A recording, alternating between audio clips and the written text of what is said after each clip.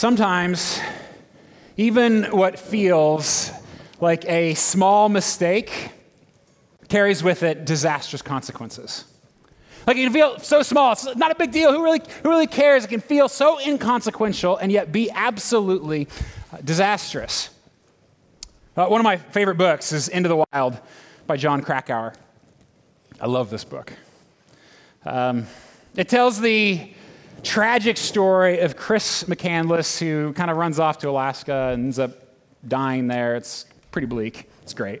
The story's great, not the book. Yeah, okay. And in it, though, okay, so it's mostly about this guy, Chris, but he tells this other story, just for a couple of pages, about this guy named Carl McCunn. And Carl, similar to Chris, planned and wanted so badly to go off into the wilderness of Alaska. He planned and saved. He had everything figured out, worked out, all of this for quite some time. And picture it someplace like this. And planned to spend the entire summer camping in a tent there by himself, 75 miles from anybody.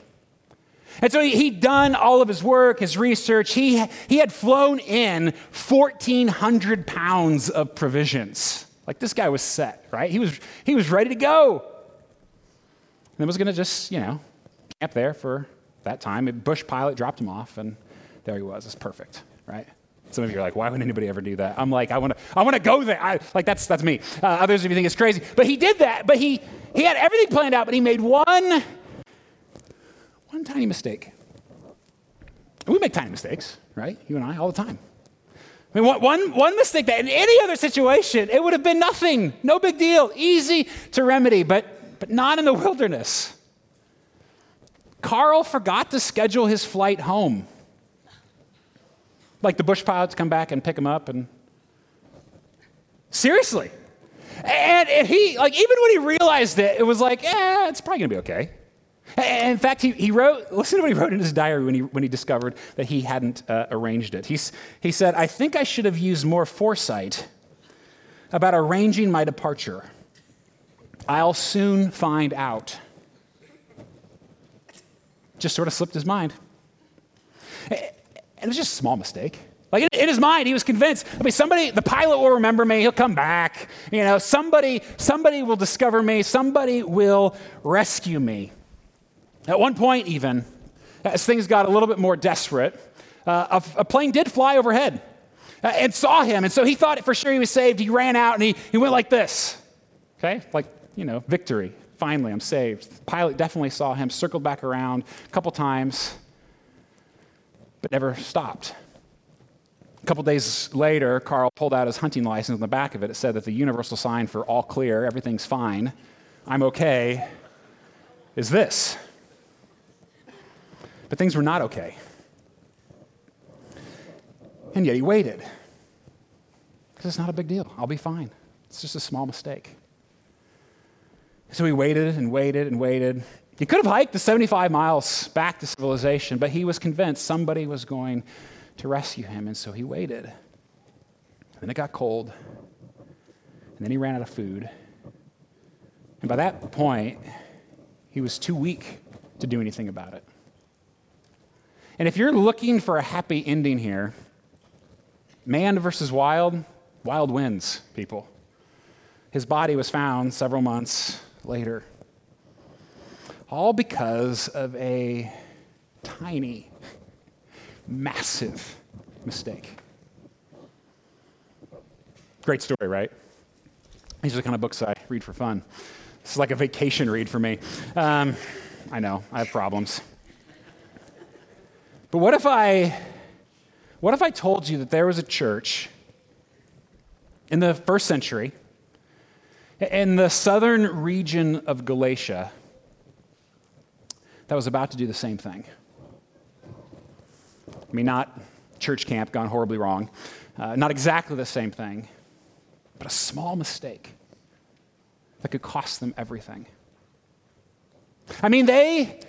At this church, they love Jesus, but they've begun to believe that Jesus isn't quite enough. Jesus is great and all. We love us some Jesus, right? But what you really need to live the good life, what you really need to be whole, is Jesus and blank. And when we add to Jesus, when you say that the good life for me or the way to be a Christian, like it's Jesus and I've got to follow the rules, it's Jesus and I got to vote a certain way or have the certain kind of family or pursue the American dream or whatever it is, Jesus and follow my own plan for my life. Jesus and anything, whatever it is, the moment you add to him, you might lose him altogether. You can't add to the gospel. And because this is so subtle and so serious, we're taking a bit of a rabbit trail to study this little tiny letter to that church, the book of Galatians. It's in the New Testament. We've been in Acts, right, for quite some time, and we're going to go back there. We're just taking a little break. We'll go back to Acts later this summer. But we've just gotten in Acts last week to Paul's conversion, right? Paul, who hated Christians, he met Jesus and ends up writing like a third of the New Testament. And we want to press more into his story by looking at one of his earliest letters. And also in Acts, if you've been with us, we've been talking about this strange phenomenon that's happening, that this message of Jesus, this gospel, as it goes forth from a mostly Jewish context, it's beginning to include Gentiles as well, something absolutely unthinkable in the first century, that the church now, the early church, has both.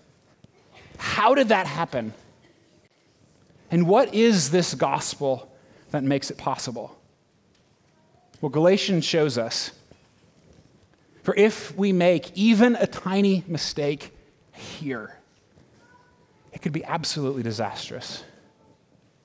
And so we've called this 8-week excursus into Galatians No Other, because there is no other gospel.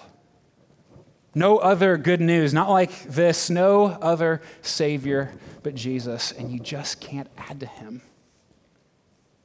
Well, as we look at their story this morning, as we begin this study, we're gonna see 4 things right off the bat of what happens when we make the small mistake of adding to Jesus. And so I want to read part of our scripture for us. Why don't we stand together, stretch your legs.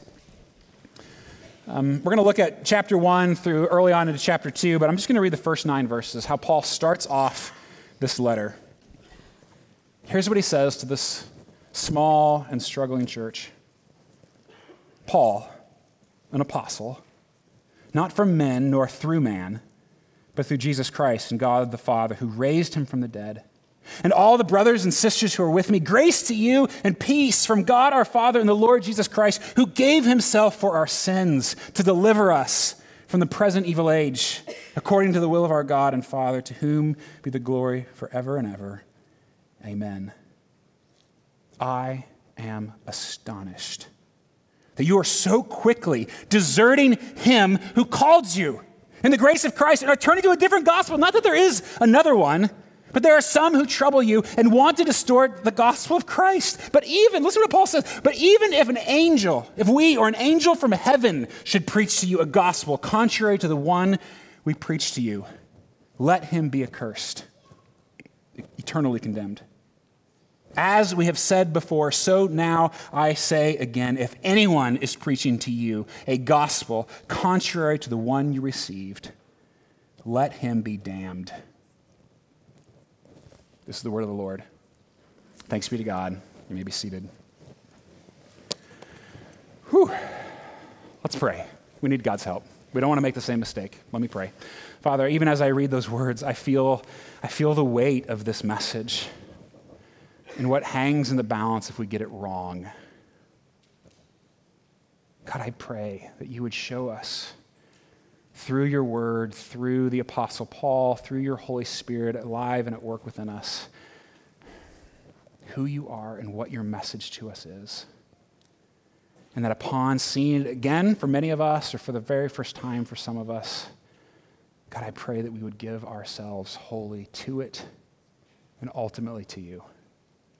God, capture us with the bigness of what you've done for us. We pray this in Christ's name. Amen. Okay, so if you didn't notice, Paul's mad, right? Like, he is super mad. And here's why. Here's the first reason why that we see this morning. It's that if you add to the gospel, you exchange good news for bad advice. Good news, not just good, the best news. You take it, you push it aside, and instead you say, you know what, I'm going to take that bad advice instead. So let me kind of explain what's going on here in the church in Galatia.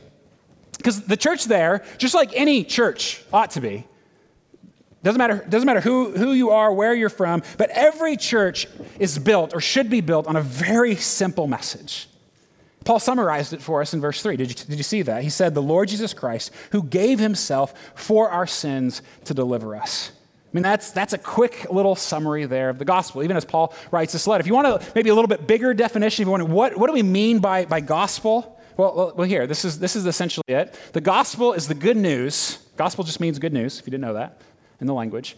Gospel is the good news of Jesus' life, death, and resurrection, which, if you trust him above all others, saves you from sin and gives you new life. Okay? I mean, it's simple enough, right? How can you mess that up? Okay, so think back at this church. Now, 15 years roughly has passed for the Apostle Paul since last week's sermon. Okay, last week Paul became a Christian, right? And 15 years has gone by. And think back, right? Paul, who hated Jesus, hated Christians, right, was seeking to destroy them. He met Jesus on this walk, right, on the Damascus Road. From that point on, he spends the rest of his life planting churches all throughout the known world. Somewhere between 15 and 20 churches that he planted. He just traveled, preaching the gospel everywhere. You can see all over, this was the known world at the time. You can see where Galatia is, up there, kind of in the corner. That's kind of where it's centered. And so about a year before this letter was written, Paul was there. Like, he knows these people. He sat down with them, explained to them who Jesus is and what his death means and what his resurrection means. He was there. He started that church. These are friends of his. He was just there. You can read about it in Acts chapter 13 and 14. And Paul had made it so clear when he was there that the good news is a gift to be received. It's news to be trusted. Not advice to be followed, not rules to be obeyed. But Paul, I picture him somehow, word has gotten back to him that church, those people that he knew, that he loved, that he spent time with, that somehow there's a new gospel cropping up, which he says is no gospel at all.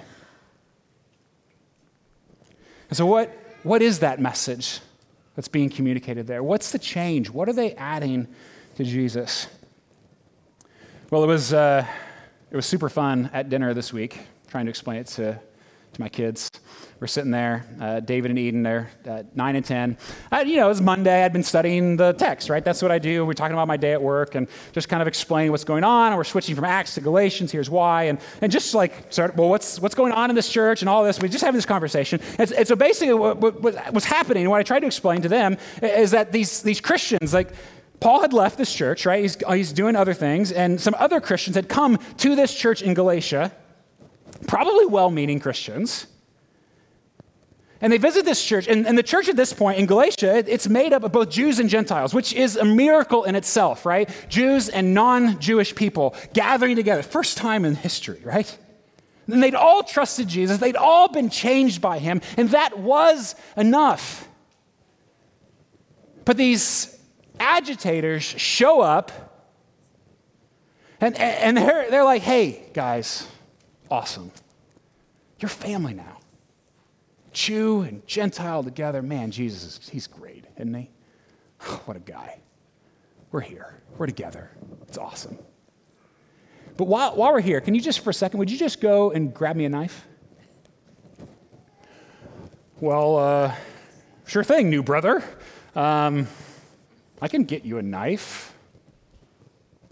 But why? Man, Paul didn't tell you?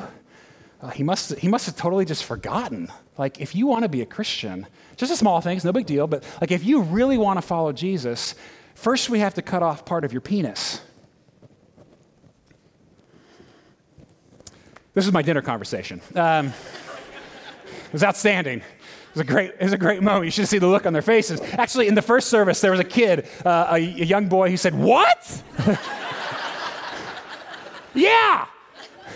Like, I'm not trying to be crass by saying that. Like, I want us to feel it. Imagine, like, we hear that, like, that seems weird. Imagine what it's like for them. You want to do what? Right?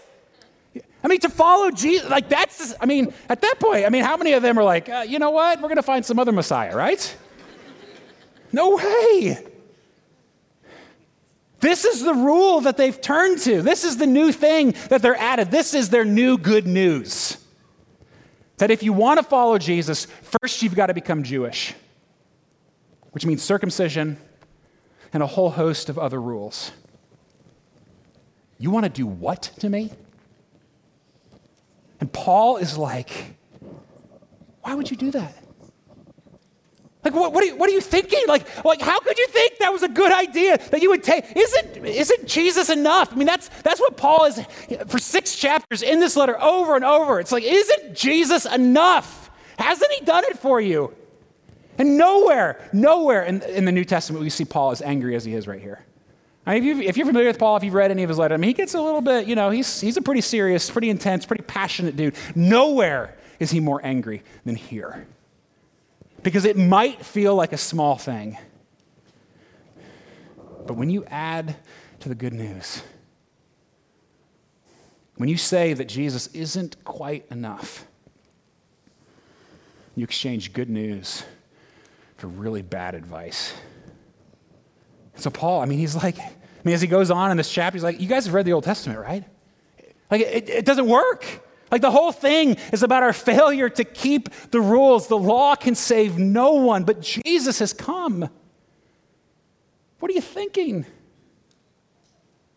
And the reality is we do the same thing today. Not the snip part, but like how much time do we spend looking for advice when what we need most is news, good news, the best news? How much time? Think about that. Like, and I'm not down on advice, okay, right? I read the occasional self-help book. I want to talk to my friends and people who are wiser and older than me to get wisdom for life. Absolutely, we want advice. I can respect Oprah, okay? Look under your chair. You get advice, and you get advice, and you get advice, right? It's my best Oprah. I should have known. First service didn't think it was funny either. But we love advice, right? Anybody who can tell us a better way or something to do, right? Something to achieve, something to accomplish. But even the best advice, even if it's golden, it's still not good news. Because advice and rules always demands that you have to do it. And so it always comes down to try harder. Just be your best you, right? Self-actualize, follow your heart, find the good life, achieve it, go discover your own meaning, all of that, right? The pressure is crushing us. Advice is something to do. That hasn't happened yet. It's up to you, right? You got to do that. News, though, news has already happened. You can't do anything about news. Just respond to it. An old preacher, for example, Martin Lloyd-Jones, he kind of described the difference between advice and news like this. He sort of painted a picture of imagine like an ancient army in the ancient world going out to battle and losing. They just lost. And so in that context, they'd send messengers back to the village to prepare the people, like, hey, we lost. And they give them advice. Well, you can either stay here and fight for your life, or you can run like mad. That's what you can do. That's advice, right? You have options, which if you think about it, is what every other religion or worldview does. You figure out how to save yourself or find your own meaning or make your own way. You do it, and good luck. God bless. But it's all up to you, right? But if the army won, it wouldn't come with advice. It'd come with news. The victory's ours. Celebrate, rejoice, and live in this freedom that has been purchased for you. Which is our story, isn't it? Jesus has done it for us. There is nothing left for us to add. Nothing left for us to do except trust him. And Paul continues. Oh, man. When you start adding to Jesus, not only do you trade good news, the best news, news of hope and life and joy, you trade that for bad advice. Not only do you do that, you exchange God's word to you for man's opinion of you. That's kind of the next thing here. And Paul, he's adamant here as he kind of explains what's going on. He's like, I didn't make this stuff up, okay? Like, as he's writing, like, this isn't Paul's religion. This stuff came from Jesus. And so he's saying to them, do you want what Jesus says about you? Or what every other human says about you? Which do you want? And so verse 11, he says, for I would have you know, brothers and sisters, that the gospel that was preached by me is not man's gospel. For I did not receive it from any man, nor was I taught it, but I received it through a revelation of Jesus Christ. And then he goes on, he kind of describes some of his history. 15 years ago, when I still hated Jesus, he's talking about, like, I was the most religious person on the planet. Angry and violent. But verse 15, but when he who had set me apart before I was born, who called me by his grace, was pleased to reveal his son to me in order that I might preach him among the Gentiles, I did not immediately consult with anyone. And it's a little bit confusing what Paul is getting at there, but what he's saying is, like, we didn't sit around, like, all the apostles, we didn't, like, hang out and, like, invent this stuff. Like, what should this thing about Jesus be? Like, what should we believe? Oh, no, let's not do that. Let's do this. Like, we didn't have a committee. That's what he's getting at. And said that years later, though, he says, when I hung out with Peter, you've heard of Peter, right? And when I hung out with James, that's Jesus' brother, by the way. I mean, Paul's doing a little bit of name dropping here. Like, when we all finally got together, we were all preaching the same simple message because we got it from Jesus. And he rose from the dead. Like, top that. I mean, the reality is, if Jesus didn't come back to life, this whole thing's just a terrible joke, right? I mean, if that's the case, like every other religion, then it'd be based solely on the opinions of humans. If they'd found the body, we would all just go home. But if the tomb was empty, I mean, it would mean that every word Jesus ever spoke has infinite value in it. And Jesus says to us, I'm enough. Trust me. And you can be saved, loved, accepted, whole. That's what God says about you through Christ. But instead, these folks in Galatia, they're consumed with what all these self-righteous, knife-wielding religious yahoos have to say about them. Isn't that crazy? Jesus says, I'm good enough for you. Everyone else says, you'll never be good enough unless. You'll never be good enough until. And who do they listen to? Like, they're doing it. They're following these new rules.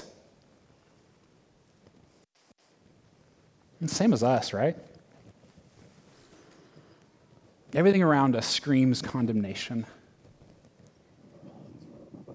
Everywhere we turn, the voice of you're not enough, you don't measure up, it's all over the place. That's why we hate social media so much, right?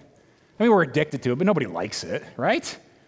It's like an infinite number of voices, pictures reminding us that we don't measure up. Everyone's happier, more successful, more interesting than I am.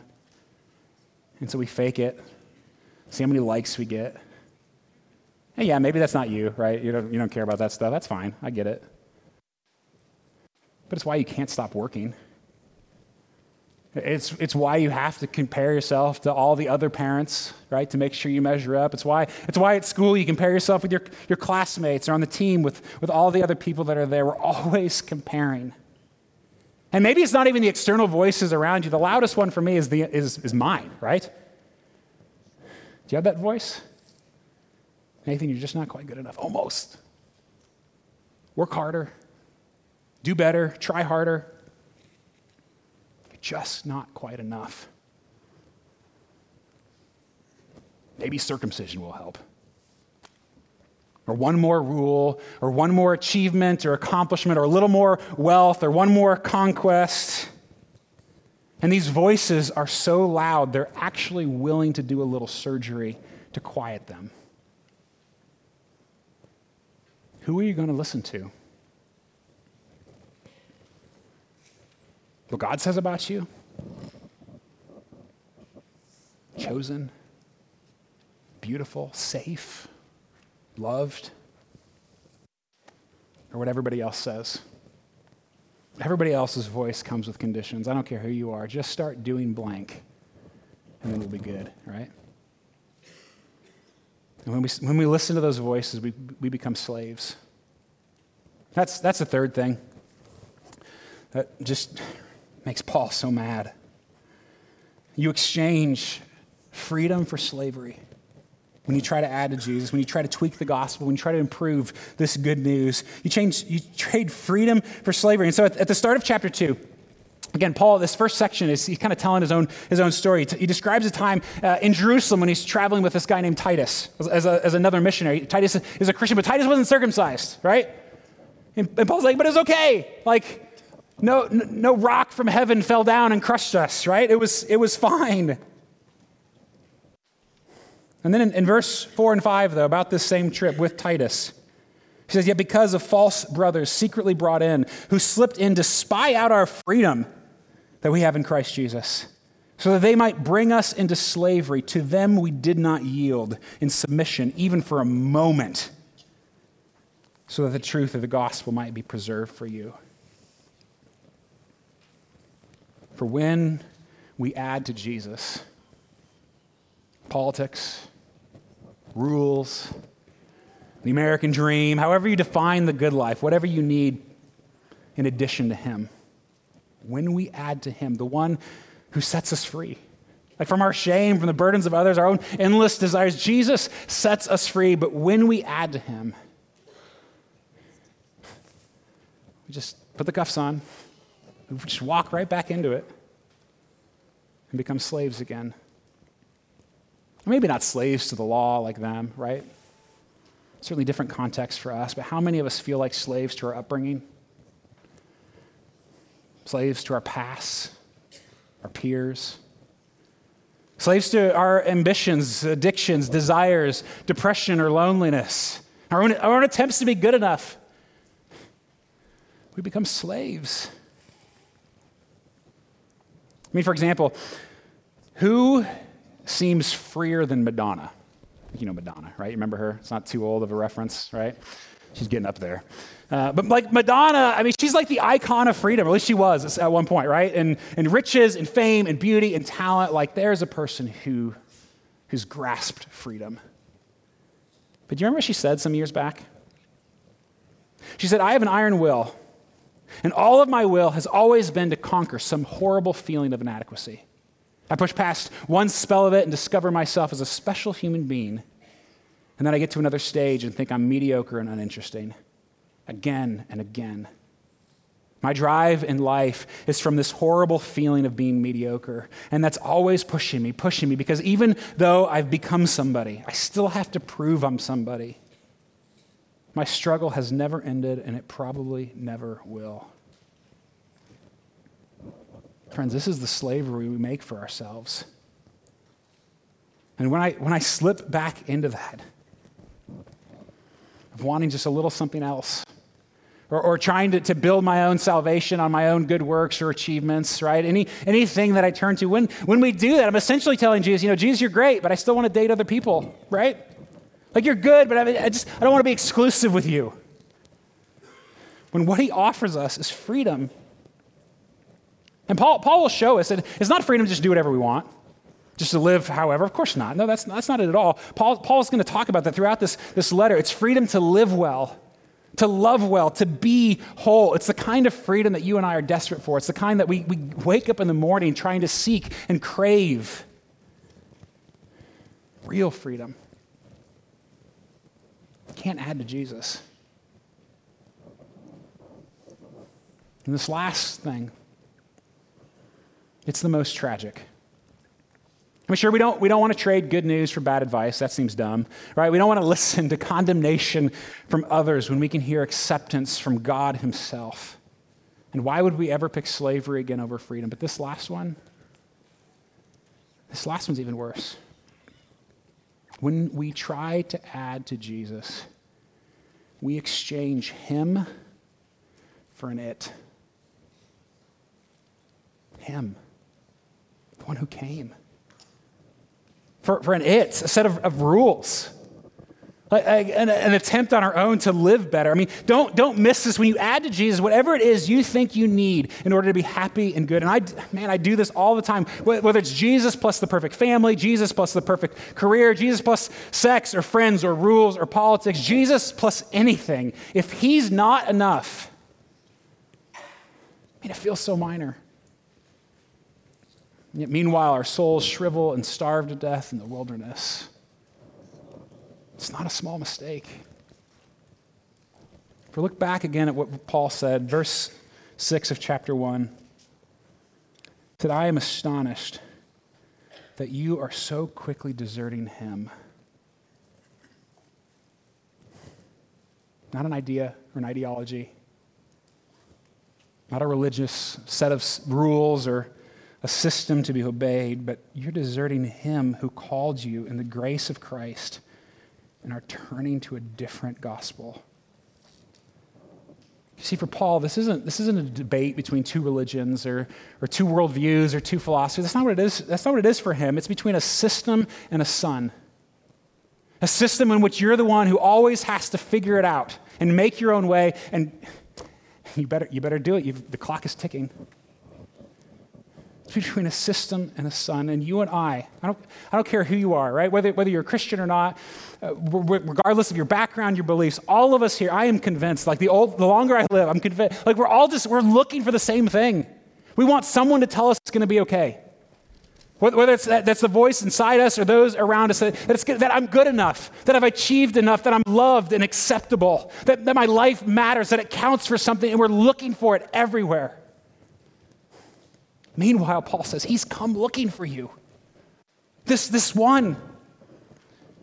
He came from heaven to find you. He died on a brutal cross, and he rose again so that he could get you and have you forever. And to tell you how much he loves you, how good he can make you, to give us freedom and joy. And Paul says, people, that's not a small mistake. He found you. Don't desert him now. Let's pray. God, I don't want to desert you. I don't want to trade you and the forgiveness, the release from shame, the hope, the life eternal that you offer to me for things that are so trivial. So God, I pray that we as a church, for all of us, God, for those here who believe these things and have believed them for a long time, for those, God, who maybe this is new stuff, God, I pray that through your Spirit you would reach in and show us that you are better and that you want each one of us. Lord, help us to give everything we are, all that we have, to you, and to live fully and completely for you. And help us now, even in these moments, to worship you, our rock, our Redeemer, our Savior, our hope. Amen. Amen. It is a joy to be with you all this morning. My name is Reed Capel. For those of you who don't know me, I serve as the campus pastor here. And if you're new, guest, we're glad you're here. We'd love to meet you at our welcome table out in the lobby. Please stop by. But as we heard this morning, this message, this gospel message, in some sense, it's a simple message, and yet it is no less the message by which we are to live and measure our entire lives by. The gospel is not this pill that we take and then move on and we're good, but rather this message, this truth is a banquet table that we come back to day after day for sustenance and celebration, which is why we're excited to continue on through the book of Galatians as we kind of turn the diamond of the gospel, so to speak, and see its brilliance and the beauty of the different facets of this truth. And so we'd encourage you as we continue on through this series, if you're looking for a supplemental resource, Galatians for You by Tim Keller is a great, phenomenal study guide to kind of go along with this book. And so if you're looking for that, we'd encourage you to get that. That's not life size, so it's a little smaller, but I would encourage you to have that to be reading along in Galatians. Well, as we leave this place, we are going to enter into tomorrow hearing a lot of different voices telling us what our worth, what our value, and our identity is rooted in. And my prayer is that we would hear these words as the truth that forms and shapes how we enter into tomorrow. So hear these words from the Apostle Paul in Galatians chapter 2 for our benediction. Brothers and sisters, you have been crucified with Christ. It is no longer you that lives, but Christ who lives in you. And the life that you now live in the flesh, you live by faith in the Son of God who loved you and gave himself for you. Amen. Go in the light of that truth. Have a great week.